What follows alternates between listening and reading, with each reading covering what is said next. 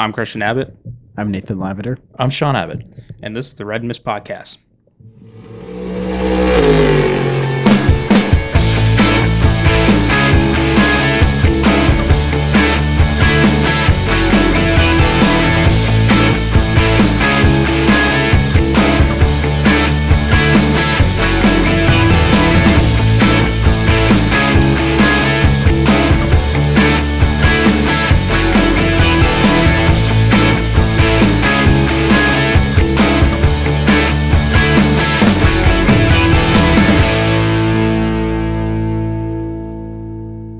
Hello, welcome to the Red Mist Podcast, Season 2, Episode 36. The Ken Schrader, Pontiac M&M's, NASCAR.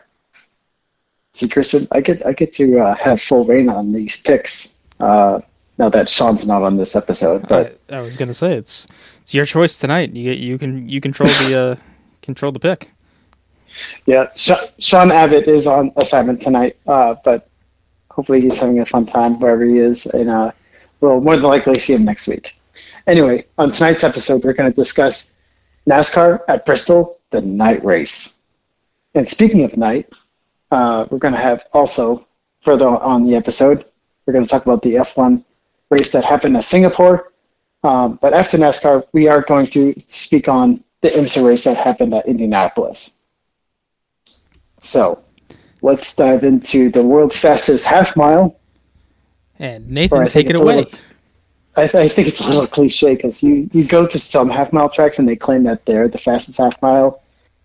They're all half-miles. They all claim to be the fastest half-mile. But this, in my eyes, is the world's fastest half-mile. It doesn't matter what track you go, what oval track you go to. They all claim that they're the fastest whatever distance. It's every track I go to, fastest whatever. I'm like, okay, right? Like, I guess they're trying to sell tickets or something. Who knows? But anyway, so and I'm going to speak on this good news that happened. Goodbye dirt next year. Goodbye dirt race. Good riddance, if you're asking me. I missed the Food City 500. And Christian, I know you're not much of a NASCAR fan, but I mean, I'm not much of a fan of the dirt racing for the Cup side. The trucks, I can totally see happening, and I think should stay at the trucks. well, If we're talking about the top 3-tier series in NASCAR, because look, I mean, I think it's the latter idea to get up to Cup. I don't think dirt should really be touching NASCAR, especially with the cars now. The next gen cars really don't mix well with dirt. From I mean, I don't mind what I've seen. I don't mind a dirt race with the Cup cars, just maybe not Bristol, you know. So because I mean the trucks at Eldora do a great job. Maybe the Cup cars would be better on a flatter track. I mean, anything's flatter compared to Bristol, but Right. So yeah. Anyway, so let's take a look at the Bristol night race that happened. Well, where's Sean when you need it? Denny Boo Hamlin was on the front row with Christopher Bell. Christopher Bell took the pole position, and he scooted away from the front. And this was a cutoff race, so there was going to be 4 drivers being eliminated from going on to the round of 12. So we go underway, and Christopher Bell takes the early lead. And I'll tell you who surprised me early on was that front row racing car, or front row motorsports, of Michael McDowell. He was fighting in the top 5 for a large majority at the beginning of the race. I believe he ended up finishing somewhere in the top 10. He needed it. He was so many points behind. I mean, his only real way to get into the round of 12 was to get a win, or have drivers like Logano, Harvick, I would even say Buescher, Darrell Wallace, Stenhouse, right? Drivers within the bubble, the cutoff area, to have bad luck, right? Or little luck on Michael McDowell's side. Mm-hmm. But at the end of the evening, it wasn't meant to be for Michael McDowell. I mean, going into this, I was thinking Michael McDowell probably didn't have the best chance of getting in. I already had him kind of as a driver that would, kind of see the door out. And I was still a little skeptical of Ricky Stenhouse because Ricky Stenhouse traditionally has been pretty good at Bristol. Like, besides Daytona, Talladega, right, where he's pretty good at the super speedway races. I mean, hence the Daytona 500 win earlier this year. He usually shows up at the Bristol race, and so I don't think you really see much performance on dirt. Only he is a dirt racer, but Bristol on dirt is just a different animal. But going on, Christopher Bell did win stage 1, and he was showing that he was going to be a force to be reckoned with in the race. AJ Allmendinger got into the wall and collected Austin Cindric, 2 non-playoff drivers, which, I mean, I didn't. It's funny because it looked very much like how they got into it last year when they were coming to the finish line in the Xfinity race, where they created that amazing finish with Justin Allgaier and whatnot.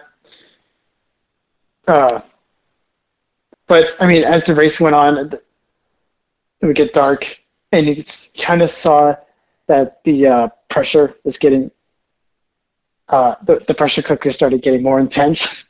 And what ended up happening was drivers like Kevin Harvick weren't anywhere.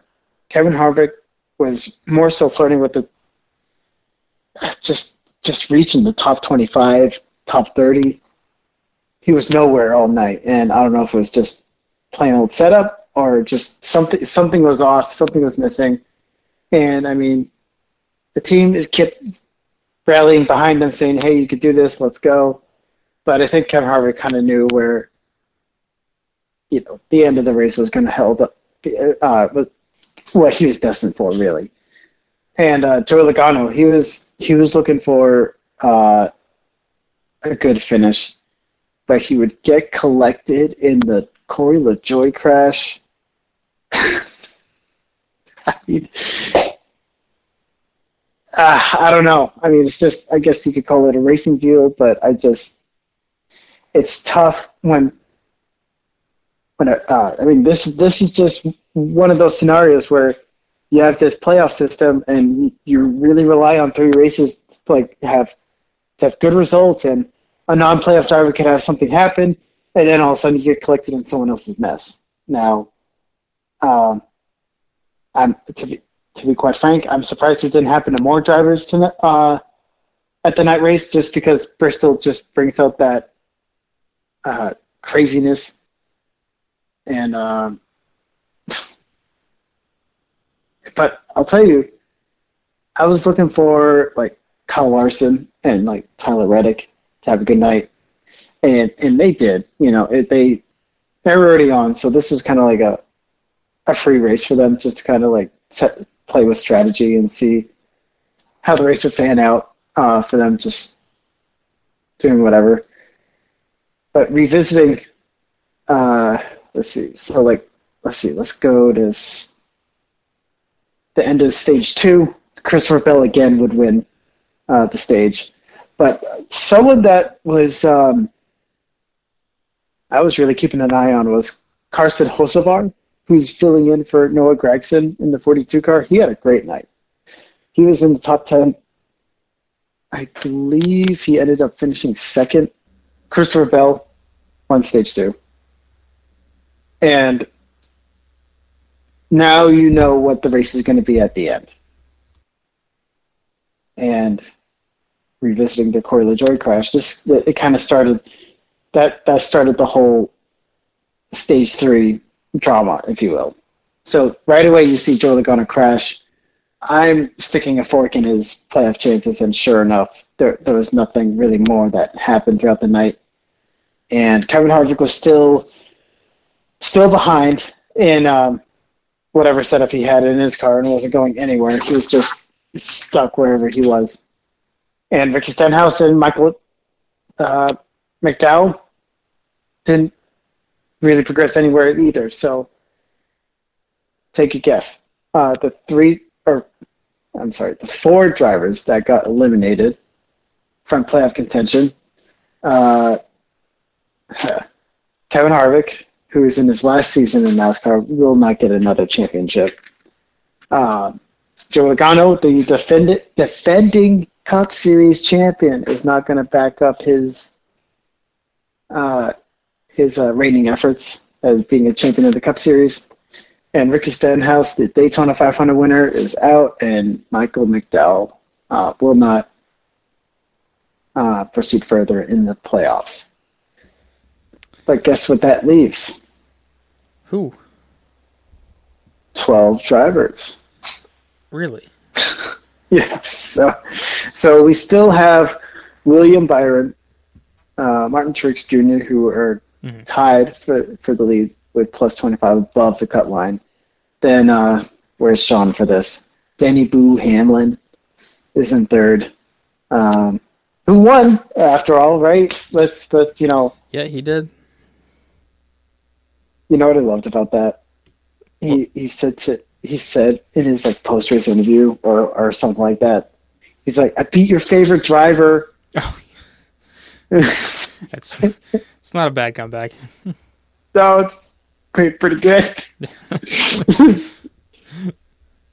And here I'm thinking, Brad Keselowski might make it, right? So, but Christopher Buescher, I was thinking he was going to have a good night because he won it last year and he did all right, But back to the points.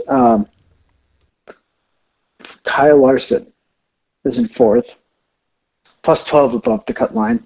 Then there's Chris Buescher, Kyle Busch, Christopher Bell, who won 2 of the stages, and Tyler Reddick, one of the winners from the round of 16, if I guess we'll call it.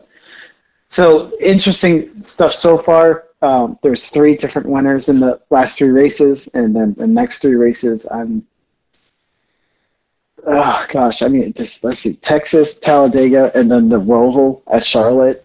So you have, three completely different tracks and ideas of a track. And now outside the top 8, now this is the reset points. So you have Ross Chastain -3, along with Brad Keselowski, same amount, -3 from the cut line of Tyler Reddick. And then Ryan Blaney -6, and Bubba Wallace moves on to the top 12 and is -14 from the cut line, the bubble spot. So I'll tell you, let's see what happens at Texas. I'll tell you who might have a really good showing at Texas is Ryan Blaney. He's been really good at the mile and a halves. He won the All-Star race, I believe it was last year or the year before, and he won the Coca-Cola 600 earlier this year, a marquee NASCAR race. And so he has that in his checkbox. And, if you win on, what was it, Memorial Day weekend for Penske, even though it's not the Indy 500, you're still in that same realm of accomplishments with the captain. So good on him, and maybe he carries that momentum to Texas. So it'll be interesting. Mm-hmm. And then, the Roval, let's see. It's I just hate that they're putting the stages on this. Like, why are you going backwards? Aren't they also doing It's a road course. Aren't they also using the last chicane for the restarts as well? Which did hear this, which I just sure, but you're gonna have people. I'm gonna call it now. You're gonna have people running over each other and wrecking 5 cars, and maybe have a track block, and then someone has to go through the inside, stop, and then get going, because that's the rule. Wait, hang on, that's the rule. You have if you cut that chicane, or at least I don't know. As of late, that's what it's been. You have to stop to a complete stop, and then go. Or NASCAR is going to say, "Oh, come in, do I guess a stop and go, or maybe a drive-through, something of that nature." Which I don't know. I think what they're trying to do is to stop the shenanigans that happens going into the. You ready for this? The Tom's Heartburn turn it makes perfect sense for that sponsor to be there. Well, but didn't they have issues with the chicane the first year that they ran it? The first year they ran it, it made a tremendous finish. I mean, because I don't know if you remember, that was the first year Jimmy Johnson was winless, and he choked and spun in collect Truex, and Ryan Blaney stole the win. Oh yeah, that's right. Yeah, because I thought so. I mean, I know that turn is just kind of noted for just having absurd dive bombs going in there, but I thought there was one year that like literally every other car that came through there was just sending it down the inside and just wailing the other guy off, and then you were like, it was kind of luck of the draw whether you were going to make it through there clean or not. And then didn't it rain one year, or did they not run this in the rain? It ran in the rain in the Xfinity race, and that was a really insane topsy-turvy race. I think AJ Allmendinger won that race, but he's had a great streak with the Xfinity series at that track. So I think he's won like 3 or 4 races, something crazy, more than 2 for sure. All right, and maybe he shows up for the Cup race, but I'll tell you, I'm looking at Tyler Reddick. For this race, for the Roval, I know I'm skipping ahead past Texas. Yeah, I was gonna say we're a couple of races, we're jumping a couple races ahead, but yeah. I mean, it's we'll cross that bridge when we do. But I mean, we go to Texas.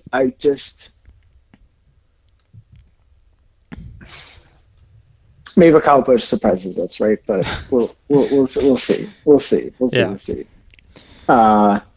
I couldn't really tell you who's going to win Texas because it could be anybody. Maybe Christopher Bell. Texas or Talladega? Talladega is more of a crapshoot. Yes. Compared to all of them. And it would be cool to see Chris Buescher win at his home track in Texas. Because what is it? I forget the town he's from, but I know he's from Texas. So that'd be really cool. Anywho, so point standings, races coming up. There we go. Anything to add? Prosper, Texas. That's where he's from. Prosper, Texas. Yeah. Must be prosperous. Ho ho ho. Got him. Got him. So, to the Brickyard? To the Brickyard. For, like, the 5th time this year, I think. Just in general. Yeah, because twice in IndyCar. No, 3 times. Yeah, 3 times at IndyCar, but I guess you spend the whole month of May there, so it's really not a whole separate trip there. NASCAR went there. And bring back the Brickyard. Bring back the Brickyard 400. Yeah. I wouldn't mind seeing that race come back. And then now IMSA's there. So there's been a lot of racing that's gone on there this year, which is good. I mean, props to Roger and everyone at the Speedway for getting this stuff together. Overall, race was good. Can't really complain too much when you have some good action going on there, and it seems like everyone enjoyed being at Indianapolis.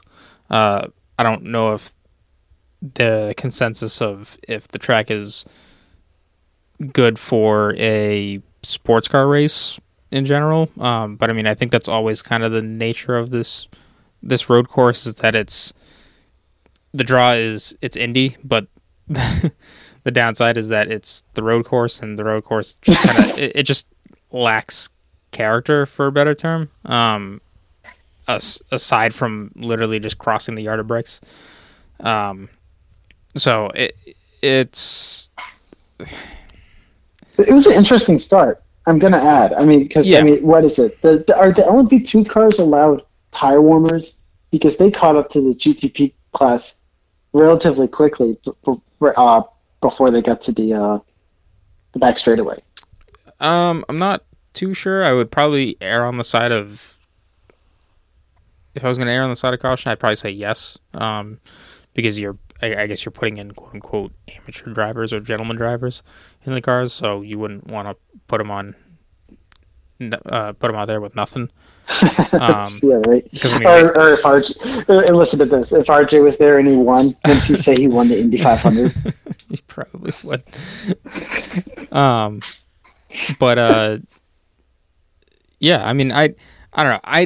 I thought the race was fine, just from how it was going. There was some strategy involved, which is good. I mean, clearly the Porsches in the GTP class were the class of the field there. And I mean, it's again kind of ironic that Penske is winning again at home. But they did in style, 1-2. They did. You know? They did. So, I mean, come out in dominant fashion if you're going to do that too, right? So, Right. I mean, look, think about this too. If you're gonna now that Penske owns IMS, mm-hmm. So any team that he has in any series, wouldn't you want the race to be at IMS? Because I think the only real missing series is WEC, which I don't know if you want to put a WEC race at IMS because I mean. Well, Sebring is better, right? Sebring is better, but the problem is that they're not going to Sebring next year. They're returning to the Circuit of the Americas. Which I mean, I know if you're asking me, this is a bit of a hot button subject, but I would rather go to Indy versus COTA. That's just my hot take. Well, the problem is that the WEC teams are any. It seems like any FIA sanctioned high level series has to have a garage. So when IMSA and WEC were at Circuit of the Americas for the Lone Star Le Mans event that they put on a couple of years ago, right? All the WEC teams were in the garages, and that's where they pit, and then all the IMSA teams had they brought out barriers in the pit lane and brought out all of their pit wall stuff, and then they would go out there and work out of that and not have to use that way. They weren't the IMSA teams weren't losing the benefit of having the garages to work out of. So it was just like any standard race for them. But then when it came to the WC race, the IMSA teams tore down their pit lane stuff, and the walls were removed of the pit lane. So then the WC teams could go all the way in to their normal pit box of how they would operate at any of the tracks that they go to. So it basically the WC pit stops operate in a fashion where they look very similar to an F1 style setup, whereas IMSA's pit boxes look more like how you would with NASCAR, where you're going up over a wall. Right. That's kind of the gist of it. Anyways, I wouldn't mind seeing WC at Indy. However, I think this is getting back to the point of once this homologation goes through and we have enough data between the two series for any team to want to just go do a race whenever they want to in between each other's, I think that would be that's kind of the ideal time of it doesn't matter where they go. Anyone is invited to go and race at these things. But I know car count is also an issue that we're getting into, especially with how the GT class is moving towards the GT3 cars. So then there's a lot more GT3 cars out there. So there's going to be more instant. You're already upping your potential car count right there, just because it's a lot more readily available compared to the GTE cars that they're running. Yeah, I mean, I do like the LMP3 class. It is a little weird how it's like at or a little slower than a GT3 car.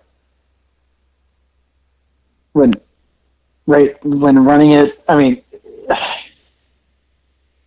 they have the straight line speed, right, in some cornering or. So the LMP3 cars are on similar pace with the GTE cars, but they are still somewhat significantly quicker than GT3. So it's not as close as you think, but it is definitely closer. I mean, it's hard because there's all these different classes that are out there running, and it does get confusing at times. And honestly, I think this moving to the GT3 platform, I wouldn't mind just seeing, and with how the interest in the top prototype classes coming, I wouldn't be surprised if it is just hypercar and GTP for the prototype cars, and then just GT3 or some form of GT3 as your GT class. I think that would just simplify it from an outside fan perspective, and you wouldn't have to worry about who's racing who, because it's pretty clear of you're either in the prototypes or you're in the GT class, one or the other. But you do need a significant interest in either one of these classes to drum up the car count that you're looking for to fill pit boxes. Yeah. So understood. But getting back to this past weekend, IMSA was at Indy. They did a standard sprint race there, 2 hours, 45 minutes. Again, Porsche ended up walking away with a 1-2 in the top prototype class, GTP. So the number 6 Porsche with Nick Tandy and Matthew Jaminet took the win. The number 7, Matt Campbell and Felipe Nasr finished second. And then in third, it was the BMW, the 25 of Nick Yellowly and Connor DeFilippi. So definitely a good turnaround for them with some of the results that they've had lately, which is nice to see. The number 31 Whelen Engineering car of Pippo Durrani and Alexander Sims did put on a good fight for the lead, because I guess there was a rule infraction of under a safety car where I guess the Porsches didn't do what they were supposed to quick enough when given the command from race control, and then because the 31 was told to do it, or to do basically the same thing of what the 6 and 7 were told to do, which was all they were doing was just overtaking some GT cars to reorder themselves under safety car. And I guess the 31 did it quicker than the 6 and 7, so they just inherited the lead because of that. It was very odd, but I guess that's I guess you can get caught sleeping under a safety car. So yeah, and then in LMP2, the winners was TDS Racing of Mikkel Jensen and Stephen Thomas. LMP3,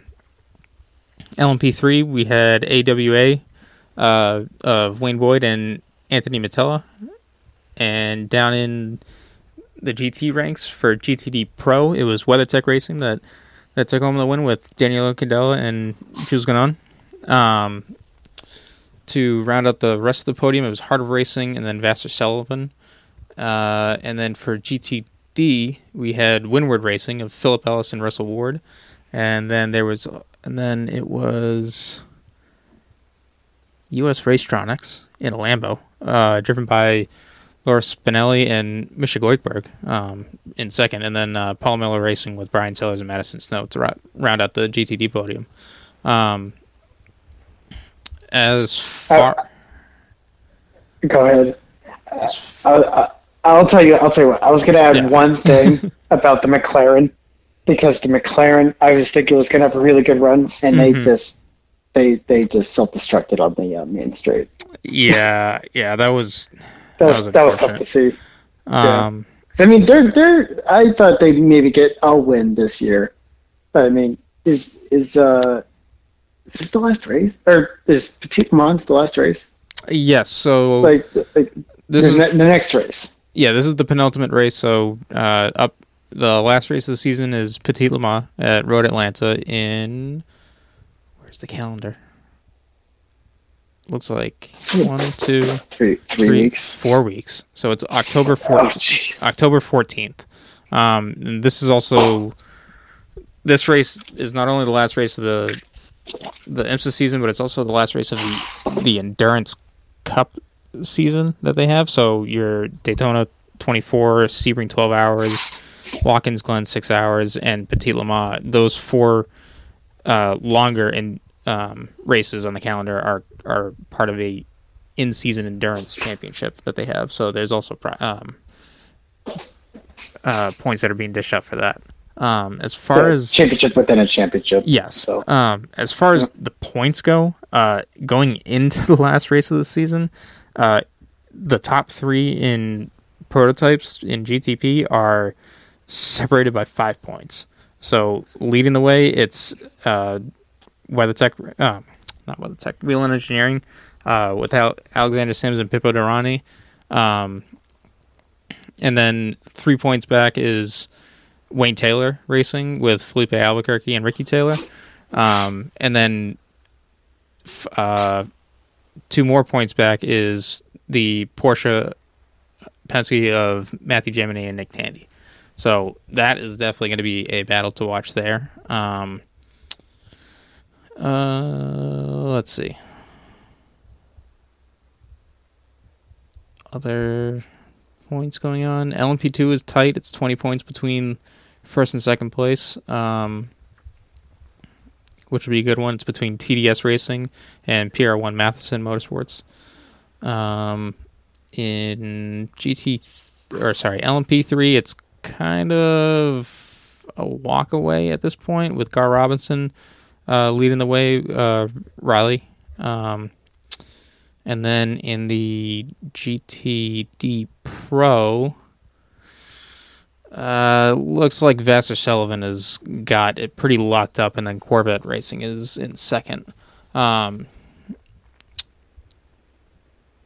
So it's kind of, well, actually I shouldn't say that. There's still a good amount of points, but I mean it's definitely a big haul of points to try and overcome. I think Vassar Sullivan is 190 points ahead of Corvette Racing, so I mean it's going to take a lot. Yeah, luck is going to have to go their way. Yeah, definitely, or something crazy. Which I mean, they are going to a race that produces that. Yep. Yeah, I think all Vassar Sullivan needs to do is just finish the race, which, don't get me wrong, it's not easy to do either. So that'll be a task in itself to do. In GTD, I think, no, not quite, but it's still a similar manner with I just lost it. Paul Miller Racing is leading Heart of Racing by almost 300 points, and I think a win is, it's either 300 or 320. No, sorry, it's 350 points. So again, all they really need to do is just finish the race, and they'll have it wrapped up. So, yeah, I mean, starting to get to the end of the season in a lot of series. I mean, IndyCar just finished up the other week. IMSA is coming down to their last race. WC has got another month off or so, and then they have their last race of the season. And then obviously with NASCAR, we're in the playoffs. So, or sorry, I should take that back. NASCAR, the regular season is over, so we're done with that. So. Mm-hmm. So. Anything else with IMSA? There was rumors of an F1 driver reportedly being called on for a ride for the Daytona 24 next year, upcoming in January. If it wouldn't it be Jensen Button because he's doing JDC at Petit Le Mans? Oh, sorry. So yes, Jensen Button is doing Petit Le Mans with JDC. And then but this is different. This is for the Daytona 24. Apparently Wayne Taylor Racing has said that there is going to be an F1 driver joining them, or it's in like the last stages of getting approval of it happening. So with like active or has racing active, F1? Active. Oh, so but because Logan Sargent. Well, because Wayne Taylor is Acura, the brand association I would have to go with is a Honda driver. So that leaves Red Bull and AlphaTauri. So who do you think it is? Because I mean, far-fetched, right? Max Verstappen, right? Yeah, I mean the interest in doing sports car racing has been voiced pretty well from Max. Because he wants to own a team in GT3 or like one or two cars, right? So So I mean that's bound to happen. Maybe next year, maybe the 2025, something like that. Yeah, but the thing is I haven't seen any of those guys at Red Bull or AlphaTauri driving a sports car lately. So I'm actually leaning more towards I think it's going to be Kevin Magnussen at Haas to be the one that might step in and do this, because he did have a seat. If it wasn't with Wayne Taylor, I know it was with another. It was Chip Ganassi. It was in the 01 or the 02. So right in Cadillac. He has seat time there, and he nearly did a full season, right? Right before. He was committed to doing a full season before he got called back up to go run an F1. Exactly. So I wouldn't be surprised if it was that, because also Kevin's dad is Jan Magnussen, and he did a lot of time with Corvette racing, and then I think now he's doing some GT3 racing over in Europe and the Middle East as well. So the sports car connection there is pretty clear as well. Right. So, anyways, that's supposed to be. There's supposed to be more of that coming out in probably the next month or so. But yeah, that was the only other rumor that I saw floating around there with that. Maybe Fred. Maybe he wants another Rolex. Actually, I know he already got it. He already got it, but maybe you want another one. Yeah, but that's actually a good pick, because he did run with Wayne Taylor before. Right. So I mean, the relationship's already there. Yeah. So that's actually a really good pick. And I mean, if you want to go further with it, you got Aston Martin that are going to be committing to Honda in 2026. So I mean, it's very possible. Yeah. I'll tell you. I don't know.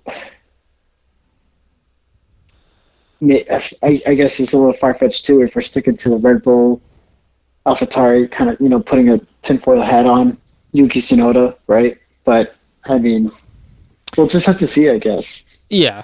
I think we got a pretty good group of drivers that I think we're expecting this to be announced for. And if it's anyone from outside of that, then it's probably going to shock us from that side too. So, all right. Well, enough of that speculation. Let's go to Singapore with F1, and we can discuss how Godzilla invaded the track there as well. Yeah, right. I mean, beginning of FP1. And guess who the first driver to spot it was? Wasn't it Max? It was Max. Yeah, because he saw the lizard again, and sure enough, it's deja vu for him. So right. Chances are it's probably the same lizard. has that route figured out. Well, it's just like, they're back. I thought they said it looked a little smaller than the previous one. I mean, no, it's just a joke. But yeah, no, it was a little smaller. Regardless, it's the thing's roaming around the streets. It's a little concerning to me. Yeah. But what do you say to the Godzilla or the lizard? They belong on the streets. Okay. Moving on from that. Elephant in the room is the lizard in the room is Red Bull Racing had an off weekend. Yeah, they were nowhere. I mean, don't get me wrong. Practice was practice, and I was thinking, okay, whatever. You know, I was thinking Monza was that kind of weekend, right? Yeah. Where it wasn't exactly Max leading all the practices, all the Scuderia Ferrari drivers. It's Carlos Sainz, right? Mm-hmm. And I mean, do we jump ahead to qualifying? Yeah, that's fine. So you kind of see the telltale signs in Q1, and you're thinking. I mean, I'm thinking like, oh boy, this is realistic. This may not happen. Like at least a pole position, because I'm thinking Carlos Sainz could pull 2 poles in a row. Right. And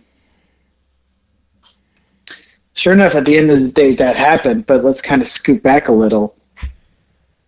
I'll tell you, I did not expect both Red Bulls to get in because I was thinking Sergio Perez, since he was a little more behind the 8 ball versus Max. I was thinking, okay, if Max can get into Q3, fine. To our surprise, he doesn't get in. But furthermore, he gets kicked out by Liam Lawson in his 3rd start. Yeah. I mean, I couldn't believe what I was watching. Right. I mean, it definitely just not having them up there at the front. It really, well, the funny thing that I was thinking about during the race was as they were showing this 4-car battle towards the end of the race. This has been the battle that's been going on almost the whole season, but it's just right. The only difference is now it's for first compared to where it was only for second or third, because you had the 2 Red Bulls far out in the lead, and this is really how close the rest of the field has been, which again is it's exciting because you have.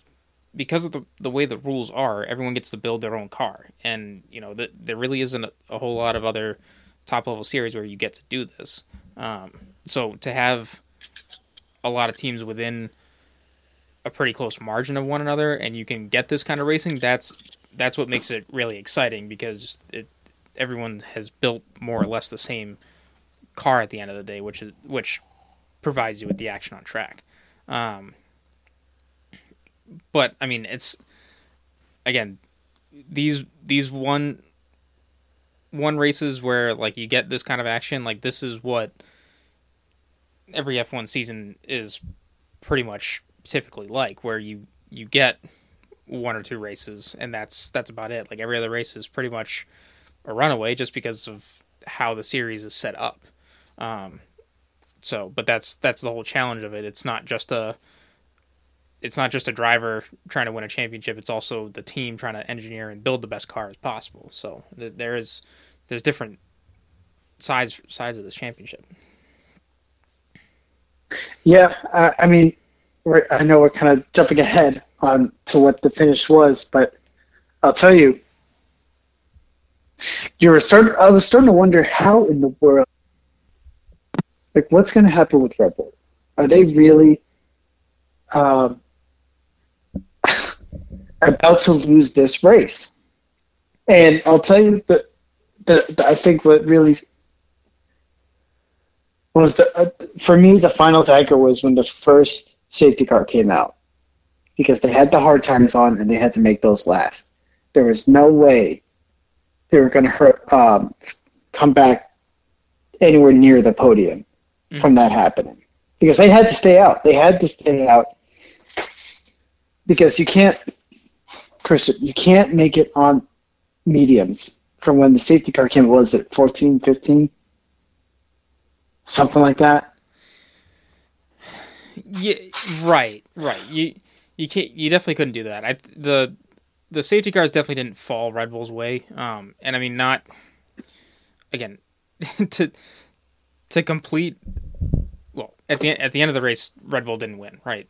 So that the perfect season is no more, and the consecutive win streak is also no more. But I mean, you're asking teams nowadays to build a car that can win at all 23 tracks on the calendar, whereas before, I mean, what 10, 15 years ago, you had 18, 16 races on the calendar, which they would have pretty much had wrapped up at this point because some of the races that they've gone to now weren't on the calendar back then. So, I mean, it is a different... There's a good variation of different styles of tracks on the calendar. So, I mean, you are seeing the cars do well at some tracks than others. So, and it's you see it definitely more so in some of the lower teams out there. But when you're talking about a dominant team, it's like, well, all they got to do is show up and win. Well, I mean, yeah, if they built the best car, then that's the case. But clearly, between this season and last season, Singapore is a track that they struggle at. And I know, didn't Perez win last year? As I say this and completely disprove my point. But Sergio Perez did win, but I mean, it's a track that Max has never won at. Right. So it's not a strong track for him either coming into it. So you didn't really expect all that much coming out of him. However, you just, with the expectation of how good the car is, you figured that would have been the case. Maybe not as far down as they were, but I think they definitely came in knowing that they weren't going to be the strongest car coming into the weekend. Yeah, I mean, it's just, I don't know what it is. I mean, is it... I almost argue it's like the different configuration. But wasn't there a straightaway versus like a right, a left, and a right? So there's like a longer chicane area section of the track. So and I'm not saying that's I'm not saying that's a night and day difference for the Red Bull, but I'm thinking the Red Bull is more of a I guess you could call it corner speed car. I mean, it's well balanced for sure. I mean, if they're winning 15 races in a row, but I'm almost thinking it's more of a corner car.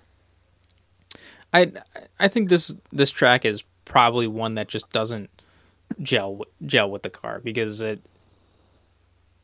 don't have the data in front of me, so who knows where it's actually struggling with. But I mean, it's like the car can perform at Monaco, the car can perform at the other tighter tracks. I mean, I guess I would put Hungary on there. Miami. I put Brazil.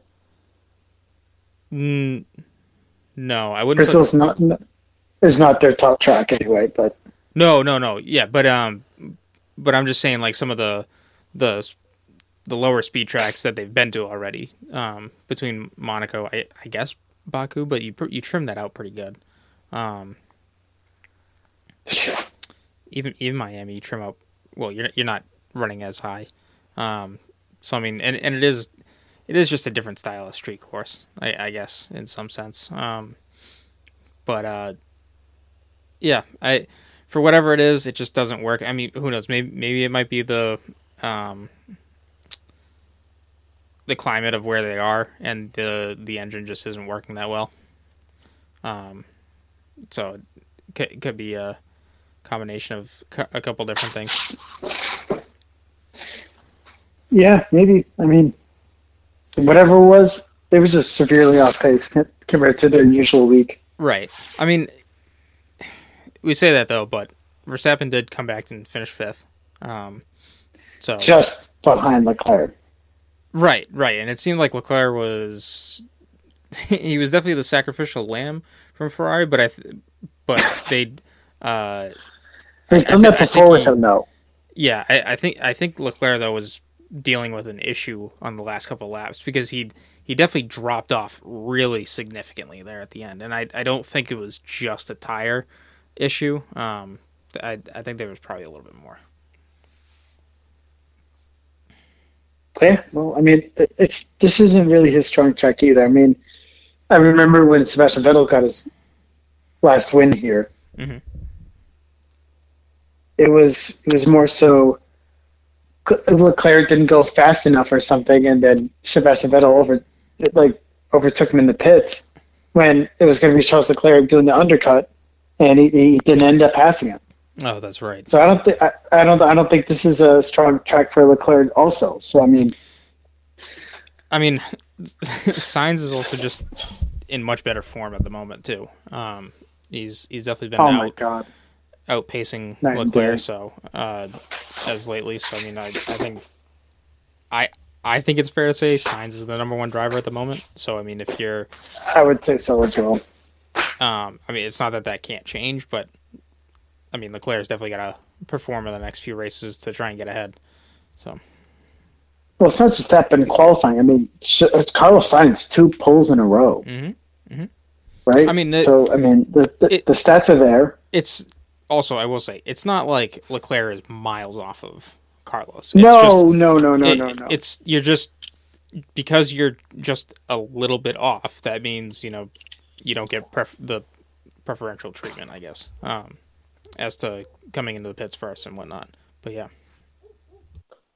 But skipping ahead to the Esteban Ocon safety car, or virtual safety car, I was really surprised because I'll tell you, the top 5 ended up missing pit road initially.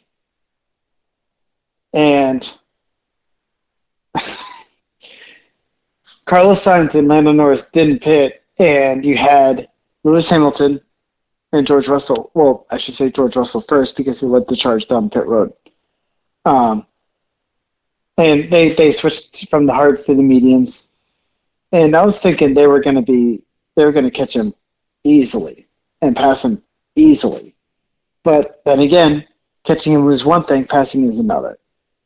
And you get to the point where you're thinking, okay, I was biting my nails, hands sweating, thinking, with 5 laps to go, I'm like, oh my God, they are there. When is, and you heard on the radio from Lewis Hamilton saying, hey, can George pick up the pace? And George is like, well, I'm there. I'm going to try to do something. But he ended up not doing anything. So I mean, this was all perfectly calculated by Carlos Sainz. He kept Lando Norris in his DRS to keep Lando Norris at bay, but also giving him enough speed to defend from the 2 Mercedes drivers. Right. And you saw it the finish. You saw the finish. Yeah. And I think this is kind of that next level mindset of some of the drivers out there that you want to be able to have in order to challenge someone like Max, because I mean, Carlos does have a very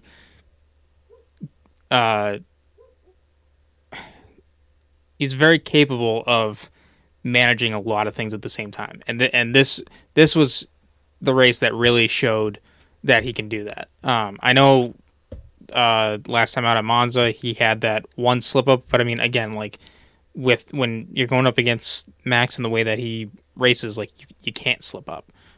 That's just the way it is. And I mean I shouldn't say just Max, but I mean on Max's current form, you can't make a mistake, and that's like any fast driver that's out there that's at the top of the game right now. It just doesn't seem like they can make a mistake at the rate that they're going, and the way that Carlos was able to manage the race and control it, and and run it how he wanted it to happen. That was by far one of the most impressive drives of the year. Well, and it shows you his maturity throughout his time in F1. I mean, because you got to look at, I think it was with Tendico, they made quick the Mercedes, that is, excuse me, they made quick work on Charles Leclerc. They got to him, passed him, boom. All right, on to Sainz and Norris. And then once they got to Lando Norris and Carlos Sainz, it became an issue of how well can Lando defend from the Mercedes. George Russell was alongside him multiple times and just couldn't get the pass done because, I mean, there were some sections where it was just DRS. And, I mean, Carlos Sainz, he even said on the radio, this was his first smooth operation with Ferrari. So I'm not going to call his victory at Silverstone a smooth operation because he yanked the Ferrari strategist's chain of saying, no, this is wrong. You're not correct. My way is going to get us the win. Watch. Right. And sure enough, they got the victory. But look what this does. Look what this does. I mean, this is a clear message to me, like you mentioned. I think Carlos Sainz is the number one driver at Ferrari right now, with merit. This is a race he controlled. Yep. And did a great job managing it. And you heard it from Lando Norris. George Russell was very vocal about it. And Lewis Hamilton, I'm sure he has his thoughts about it. But yeah. And coming to the finish, George Russell followed Lando Norris to that wall. And Lando said he hit that wall. Just George Russell hit it way harder. Right, yeah. I mean, that... I don't know if that was an uncharacteristic move from George having that mistake or what. I mean, don't get me wrong. It sucks that it happened. He definitely was putting on a good show. But, I mean... Because I can't sit there and say, he definitely... Lewis definitely should have been the driver to be in front. Because, I mean... George out-qualified him. He was the fast. Yeah, he was the faster guy. And George was contending for the lead earlier on in the race. I mean, the only thing is that they were just all managing the tires. So, I mean, I wouldn't say Lewis should have been they should have swapped positions around there at the end because I think George earned it up until that point. But, I mean, It's all hindsight of how you want to look at it. I mean, yeah, would more experience be a much better thing to have? Of course, but But here's the thing, because I think this is where Mercedes runs into the point where they miss Valtteri Bottas a lot, because they could have if Valtteri Bottas was in George Russell's seat, they would have said let Lewis by. And he would have obliged. He would have been like, okay, almost immediately. I think they would have done it 10, maybe 15 laps earlier. And I think what you would have after that is at least Lewis Hamilton passing Lando. Now, passing Carlos Sainz, we don't know. Coulda, woulda, coulda, shoulda. But I'll tell you, I think if there was a clear decision for Mercedes to have, okay, let's have Lewis Hamilton get through. But I also think that this is now Mercedes has a backbone on saying, okay, well, George, we let you try something and it didn't work. I don't know. I think it's also a very different situation in the fact that between these two, I mean, I would say Lewis is the number one driver still, but the two have been so much closer in pace, and it's not like Lewis is walking away with the race win teammate battle. Maybe he is. Let me double check that. But I mean,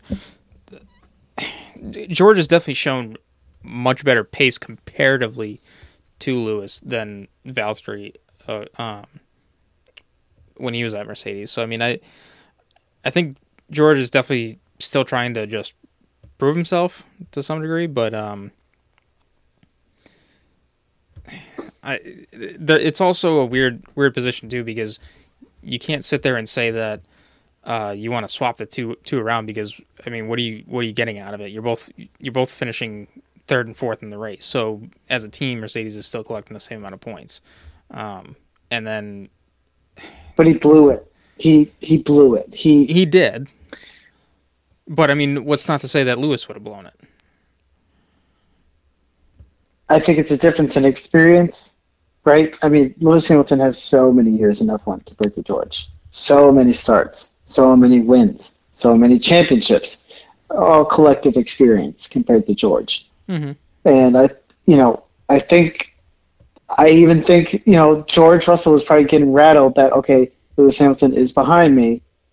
I'm going to have to really make something happen that thought, beyond the box, and shot himself in the foot. Okay. Maybe. Just to kind of somewhat counter and support my point of earlier. So the qualifying head-to-head matchup between Lewis and George leads 8-7. However, the race head-to-head matchup, Lewis leads 11-4. I think that's because George has more DNFs, though. Yeah. And this doesn't help him. I mean, no. Let's look at the points. So, I mean, he's 71 points behind Lewis. Right. And in between, you have Fred, Carlos, and Charles Leclerc. So, I mean, he's not even right behind Lewis. Right. And who's not too far behind? Who's less than 10 points is Lando. Right. Yeah. So, I mean, it is getting tight. I mean, George has 2 retirements and two poor results. I mean, I guess Singapore, I don't think technically classifies as a retirement. But I mean, George has finished outside of the points in 4 races, and Lewis, his lowest finishing position is 8th place at the Red Bull Ring. Outside of 8th place, he's finished 6th. 1, 2, 3, 4 times. And then, not to mention that Lewis has been on the podium 5 times compared to George's 1. So I mean, it's definitely, when it comes to the race, yeah, Lewis is definitely outperforming George. So I mean, whether that's a case of George just overdriving himself or just being in the wrong place, wrong time, it's definitely some work that he's got to take care of. 1,000%. So, but, I mean, I'm really happy for Carlos Sainz. I mean, I do hate that the streak is over for Red Bull, because I like you, I wanted to see a team win the whole season. Mm-hmm. It's never been done before. And the closest that came to that was McLaren winning, I think it was 17 out of 18 races with a 94% chance in 1988 with Alain Prost and Ayrton Senna. Mm-hmm. Yeah, I mean it's gonna be tough. Didn't Ferrari break that one too? I think the next closest one is Mercedes in 2000. No, I'm saying wasn't Ferrari the one that ruined the perfect season for McLaren that year? Yeah, possibly. Possibly, I can see that. I mean, how about that, Ferrari? Ferrari, just the spoilers. Well, Carlos Sainz was a Toro Rosso driver, so is it... Right. We could play that card, too. Yeah. So, It'll other red. Right. A red horse. So we got Carlos bringing home the win. Very good. Lando P2 and Lewis rounded out the podium there. And then in fourth was Leclerc and fifth was Verstappen. So very good day for Ferrari in terms of points. Mercedes almost had a really good day in points as well, but unfortunately George has a little incident. And honestly, Red Bull did come back because Max finished fifth and Perez finished eighth, so both in the top 10. Very good. And big points for Pierre Gasly too, I would say. I know Esteban Ocon was running better. Yes. But yeah. I'll tell you, this is big for Pierre Gasly, because I'll tell you, with Lance Stroll not being in the race, it intensifies that race for, I think it's 9th in the standings. Yes. Yeah. So Lance Stroll has 47 points, and then Pierre Gasly with this weekend brings him up to 45. So a 2-point difference going into Suzuka. So. Yeah, right. Definitely battles up and down the rest of the point standings. I guess the only other, two other things to note. Haas gets points. K-Mag finished P10, and then thanks, George. the bigger news of points at the end of the top 10 is Liam Lawson. He gets his first F1 points in his third start. Yeah. 9th place, and he gets 2 points, and third start gets points. So that's pretty cool. And if anything, strengthens his case for maybe getting a ride next year.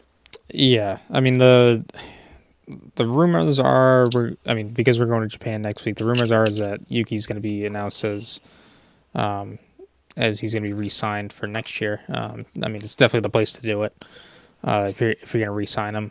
If not, if that announcement doesn't come, then you definitely got some serious questions. But again, I think Red Bull is in a predicament with their drivers and where they're going to put them, because you got more drivers than you do seats. So what are you going to do?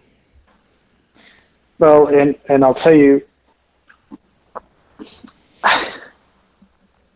personally, if you're asking me,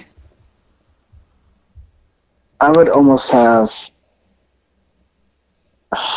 it's a tough call, because what do? You put Yugi and Liam in, since you already have the relationship made. Is Daniel Ricciardo up to pace? I'm not. It's just a really tough call, and these are questions that have yet to be been answered. Mm-hmm. The AlphaTauri definitely seems like it's come into its own. The past two or three races. I think it was, I don't know when they brought all of their upgrades in, if it was this race or the Italian Grand Prix. But I'm kind of curious to see how that form stacks up for the rest of the season. Because they pretty much have been the worst. The standings say that they're the worst team in the grid, but the last race or two definitely tells a different story. So it'll be interesting to see if they can keep that form up. I know it's kind of tough to be excited about teams at the bottom of the standings, but we did see Williams have kind of a mid-season turnaround, which is nice, and even more so McLaren was, I think, the more notable one. But 10 teams on the grid, only one can win, and exactly. Clearly, Red Bull is walking away with it this year, which is, again, it happens. It's F1. Right, and kind of looking at next year, right? I think we forgot to mention this. Zhou Guanyu is signed for next year with Alfa Romeo. Speaking of C teams, right? So That's right. He is. So him and Bottas will be returning for next year. Yeah, along with let's see, Kevin Magnussen and Nico Hulkenberg. They are signed for next year. Yep. I do question the signing for Sergio Perez, though. I would have so put in like Ricardo or Liam Lawson, right? I don't know. That's just me. Well, I mean, I know it's a hot button subject for some people, but Perez is still under contract through next year, so it's not like he's okay. They've been okay. It's not that I don't want to pull a Zach Brown. Yeah. No, it's not that they've announced him for a contract extension. Like he has this contract through next year. But the only seats left on the grid that are to be quote unquote confirmed are both seats at AlphaTauri and Logan Sargent's seats at Williams. And I think Albon's contract is up next year. I don't think they're going to re-sign Logan Sargent. Yeah, I mean it's tough. He's so behind Alex Albon. Mm-hmm. And if I'm Red Bull, I mean, I know I'm kind of going the NASCAR idea with it, but like, wouldn't you lease a driver per year and then have him return to like AlphaTauri or something? This is the thing with Albon. Are you talking about Albon? No. I'm just talking about like the AlphaTauri oddball out. You could do that, but I mean, I guess they've kind of done that with Albon. Like if you say it's Tsunoda and Ricardo at AlphaTauri and you loan Lawson out to Williams. Sure. I mean they've kind of done that with Albon because I mean he was a Red Bull driver and then lost out his seat at AlphaTauri and then now has come back as Williams, but I don't think he's attached to Red Bull anymore. But I mean, like Carlos is definitely the driver to look at if you are going to leave the Red Bull camp and go somewhere else. Carlos has definitely done enough to show other top teams that that he's worth it. I mean, he got on the podium with Renault, got on the podium with McLaren, and then has now won twice with Ferrari. So he's definitely you can definitely be talent outside of the Red Bull camp. But I mean, it's definitely just a different path to go because you just got to navigate everyone else that's coming up the young driver ranks on other teams. Right. And I don't know. I mean, it's a tough decision to make. I mean, and again, that's why I'm not making it. Yeah. You can have a theory. Come on. I can have a theory. That's about it.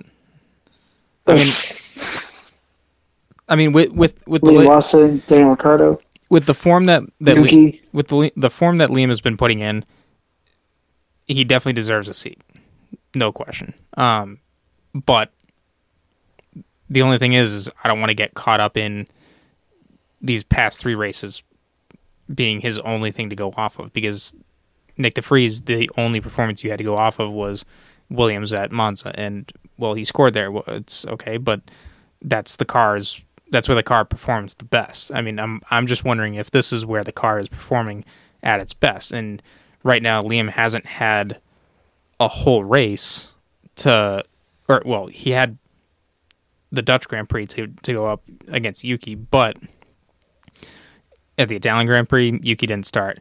At the Singapore Grand Prix, Yuki got smashed into by Perez and had to retire. So, I mean, I'm really curious to see how Liam stacks up against Yuki in a true 1v1. Especially now going into Suzuka, this is definitely a good track to get that information because you have it's going to be Yuki's home race, which will certainly drive him to perform at his best. And then also you have Liam is definitely familiar with the track, but he's run here at Super Formula. So. Yeah, I mean, I think this is the best duel we're going to have between two drivers in the same team. Right, because then after this race, I think Ricciardo is slated to come back at Qatar or Qatar, whichever one you want to say. So I guess one more shot for him to prove his worth and see what he can do. But I mean, I think he's shown enough. I mean, you out-qualified Max Verstappen, so it's not a bad showing. Says a lot. Yeah. Yeah. So, I mean, at a track he's never been at. Right. Oh, and before we go, we need to do predictions for the Japanese Grand Prix. So, Nate, what do you got for your top 3 and a dark horse? So let's take a look here. So I do think Max Verstappen's going to get back to form and take the victory after a shocking Singapore Grand Prix, might I add. Mm-hmm. And then we're going to have Fernando Alonso coming in second. Would like to see him back on the podium. Mm-hmm. And I think Carlos Sainz gets on the podium again. That'd be cool. That would be cool. See him and Fred on the podium together, two fellow Spaniards. Mm-hmm. And I think the I am on that train. I think the Liam Lawson train is going to happen. Hey, let's see. He has a lot of track time at this track, and I think this is going to be his best showing. And he's already surprised us at Singapore, so I can't imagine how well he's going to do here, given that he's already good here. So I think that's going to be your nice dark horse. So what do you think?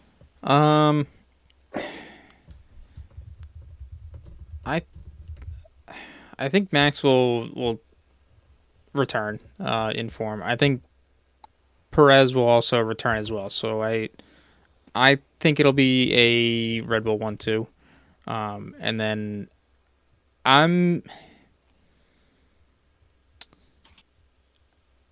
I think Leclerc will come back this race. I think he'll put it on the podium. And then as far as a dark horse goes, probably Lando. Okay. So, yeah. Be cool. And as far as my dad's picks go for this race, he chose Yuki to win, which is very okay. Sure. I get it. Home race, that's good. Don't really understand how Stroll is going to finish second, and he's what? And I actually, this would be a really good third place. He's got Joe on the podium. That would be awesome. And then his dark horse is Max. I don't really know how that's a dark horse in this case. I know he had a bad weekend, but I don't know. I don't think it's going to be a trend or anything. But, right. Okay, Sean. Yeah. All right. Well, very interesting podium predictions there. So we'll see how it turns out. So, and I think we said Max Verstappen could wrap up the championship in Qatar. So yes. I guess we'll see how that happens. I think at least there, but I think Red Bull can wrap up the constructors title at Japan though. I think I think they literally just need to outscore Mercedes by 1 point, or they just need to score a point. It's one of the two. But yeah, so I think that's gonna be it for tonight's episode, or today's episode, whichever. Yeah, no, I got nothing else. So I guess on that note, good night. Thank you guys for listening to the Red Mist Podcast, hosted by Christian Abbott, Sean Abbott, and Nathan Lavin. It's produced by Christian Abbott, and music is by Alex Ward, and Harrison Tate.